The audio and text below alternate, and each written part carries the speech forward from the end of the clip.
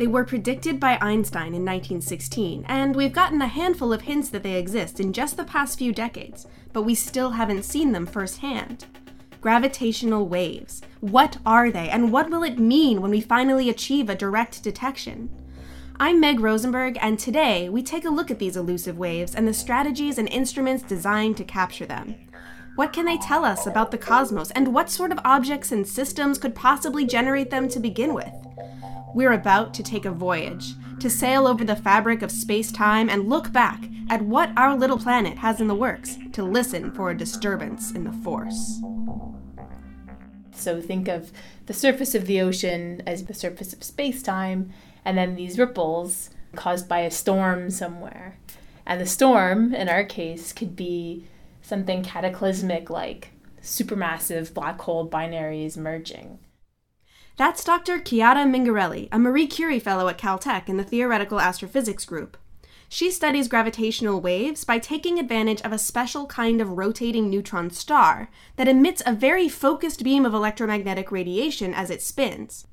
These objects are called pulsars, and if you can identify a set of them distributed in all directions around the Earth, the pattern of flashes can help us to detect the ripples in space-time caused by that distant cosmic storm. These pulsars are like cosmic lighthouses, and they emit these flashes of light at very regular intervals. And gravitational waves can make it so that the light arrives a little bit early or a little bit late. And if light is arriving early or late in a very particular way, predicted by general relativity, then we can infer the existence of gravitational waves. So in this case, a direct detection of gravitational waves means measuring very small differences in the arrival times of light pulses, and the set of pulsars is called a pulsar timing array. So when galaxies merge, each galaxy has a supermassive black hole about 1 million to 1 billion times the mass of the sun in its center. And when the galaxies merge, the supermassive black holes merge. And when they start merging, they start emitting these gravitational waves and causing this space-time storm. And what the effect of that we see on the Earth is the effect on these millisecond pulsars that we time. This kind of detector works really well if we're trying to detect gravitational waves at low frequencies or really long wavelengths, because we've been watching these pulsars and recording the timing of their flashes for about a decade. We time pulsars for about 10 years. And so if you want to change 10 years into a frequency, 1 over 10 years is a few nanohertz. And so that means that we can, in principle, be sensitive to gravitational waves with those very, very small frequencies, so the nanohertz frequencies. And in this frequency range, there are two kinds of really interesting phenomena that we can study. So there's this random background that's generated by the superposition of gravitational waves from everywhere in the universe, right? So galaxies everywhere are merging and have been merging, for a very long time. And that'll create this background of gravitational waves. And so we call this random background a stochastic background. The level of that background can tell us about galaxy mergers and how often galaxies merge, and interesting information about that we have difficulty testing using light waves. We can use gravitational waves to figure stuff like that out. So we have this gravitational wave background, which is called the stochastic background, because it's made up of these randomly distributed sources that have all been putting out their ripples in space-time for billions of years, creating this sort of cacophony of waves. And against this background, pulsar timing arrays can also allow individual sources, like a specific galaxy merger, to be distinguished. It's like being able to pick out a single violin against the sound of an entire orchestra tuning up. Now, there's also the possibility of detecting gravitational waves from individual galaxy mergers. You can actually measure the masses and the spins of these supermassive black holes if you know the distances to the pulsars in your pulsar timing array. And it's one of the only ways to get that information, period. These two approaches, looking at the level of the stochastic background on the one hand and picking out individual sources on the other, complement each other in telling us how often these galaxy mergers occur and where in the universe they're happening. And that's all within the low frequency range. 1 to 100 nanohertz. This range of gravitational wave frequencies that can be picked up using pulsar timing arrays. We have other tricks up our sleeve, however, for detecting gravitational waves at higher frequencies. For example, so for the higher frequency gravitational waves between a few hertz to a kilohertz is theoretically detectable by ground-based interferometers. For these higher frequency ripples, which go through a whole cycle once every second, up to 1,000 times a second, there's another kind of instrument that uses a completely different set of principles to pick up the signal. Instead of looking at the effects of gravitational waves on light pulses, slowing them down a little bit or speeding them up, this technique looks for the effects on the instrument itself. Here's Dr. Carrie Allison Hodge, who recently received her PhD from Caltech working on the Laser Interferometer Gravitational Wave Observatory, or LIGO. So we take a laser and shoot it at a beam splitter, which sends half of the light down one arm of an L and the other half of the light down the other arm of the L. That's how the LIGO observatories are set up. Two massive tunnels meet at a right angle, and a laser beam is shot down each one at exactly the same time.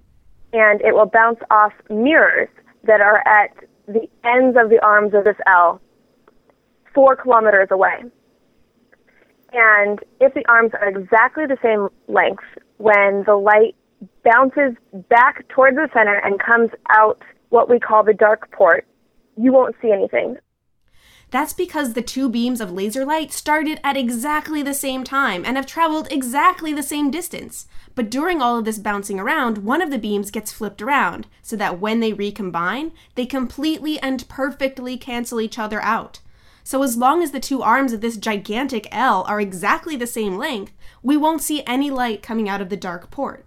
But if one of the arms is a little bit longer than the other arm, you will see light coming out of that formerly dark port.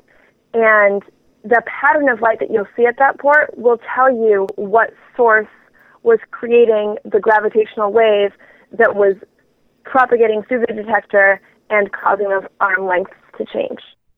So instead of tiny changes in the timing of light flashes from pulsars, LIGO is looking for tiny changes in the length of these two very long tunnels. And the frequencies of gravitational waves that it's sensitive to are not so unfamiliar to us. It's basically the audio band. That's right, the kinds of cataclysmic events we're talking about, like collisions involving black holes or neutron stars, produce gravitational waves in the same frequency band that our ears are attuned to. One example is two black holes that are orbiting each other, and as they're orbiting each other, their separation is getting smaller and smaller due to the energy that is being released via these gravitational waves. And as the orbit gets smaller and smaller, the frequency increases and the amplitude of the gravitational waves increases until they finally merge and then settle into being one black hole. So you can hear the gravitational wave, too. If you just transform the frequency of the pattern of light into a sound, you can hear what the merger sounds like. That sound was actually modeled for an extreme mass ratio inspiral, meaning that one small object of 1 to 100 solar masses is spiraling into a much more massive black hole. Here's what it sounds like when two black holes spiral into each other. That increasing frequency as the two black holes get closer and closer together corresponds to a continuous increase in pitch, and the result is kind of this chirp or pop. And that's the kind of signal that LIGO is looking for. But there is a drawback to trying to listen for gravitational waves using this kind of ground-based interferometer. People walking by, cars driving by, a truck, a cloud, and these things kind of sound a bit ridiculous, but because the detectors have to be so sensitive to look for gravitational waves, and the size of the disturbance that they're looking for and the ground-based detectors is, less than the width of a proton. And so when you're looking for something that's that small, a truck driving by is a disaster. One way to address this noise issue is to put your interferometer into space. Which is exactly what another project, the Laser Interferometer Space Antenna, or LISA, aims to do. Unfortunately, though, that project has been delayed and is currently scheduled to launch sometime in 2034. Once it gets going, though, LISA will be most sensitive to gravitational waves in the intermediate frequency range between pulsar timing arrays and LIGO. So which technique will win out first? Pulsar timing arrays searching for nanohertz gravitational waves formed by colliding galaxies, or LIGO looking for neutron star collisions? Well, LIGO is currently being prepped for an upgrade, Advanced LIGO, to go online next year, and that could make a huge difference. Advanced LIGO has better lasers, and with the more laser power, they should be able to detect gravitational waves directly. For example, for mergers of two neutron stars, whereas before we expected 1 in 100 years, it could go up to as high as 100 in 1 year. So there's a really good chance that this direct detection will happen in the near future. But why does it matter so much? What will that tell us that we don't already know?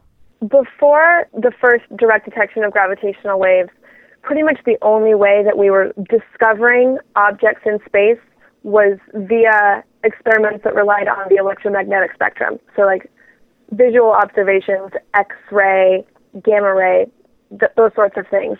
And this opens up a whole new window to find things that are completely dark, because you can't really see a black hole. And so you're able to, if you use this analogy, listen for it using these gravitational wave detectors. So by listening for gravitational waves, we add a whole new sense to our toolkit. Instead of just using our eyes and detecting light waves, we can use gravitational wave detectors as our ears and use them to find the kinds of things like black holes that are really hard to see otherwise. Even better, a direct detection will allow us to test the fundamental nature of Einstein's theory of general relativity. Really, we're trying to understand gravity, and if we can detect gravitational waves, or even better, Einsteinian gravitational waves, then it's another verification of general relativity. But we do have other theories, and we've worked out what gravitational waves look like in alternative theories of gravity. And so we have models for that as well. So that can also be important for our fundamental understanding of gravity. We're poised on the brink of a direct detection, and it's not clear yet which approach will come through first. But whether it's pulsar timing arrays or ground-based interferometry, one thing's certain. Gravitational waves will open up a whole arsenal of possibilities to help us understand our universe better than ever before. So listen up. That's what these gravitational wave detectors are doing, and soon they might have some very exciting stories to tell.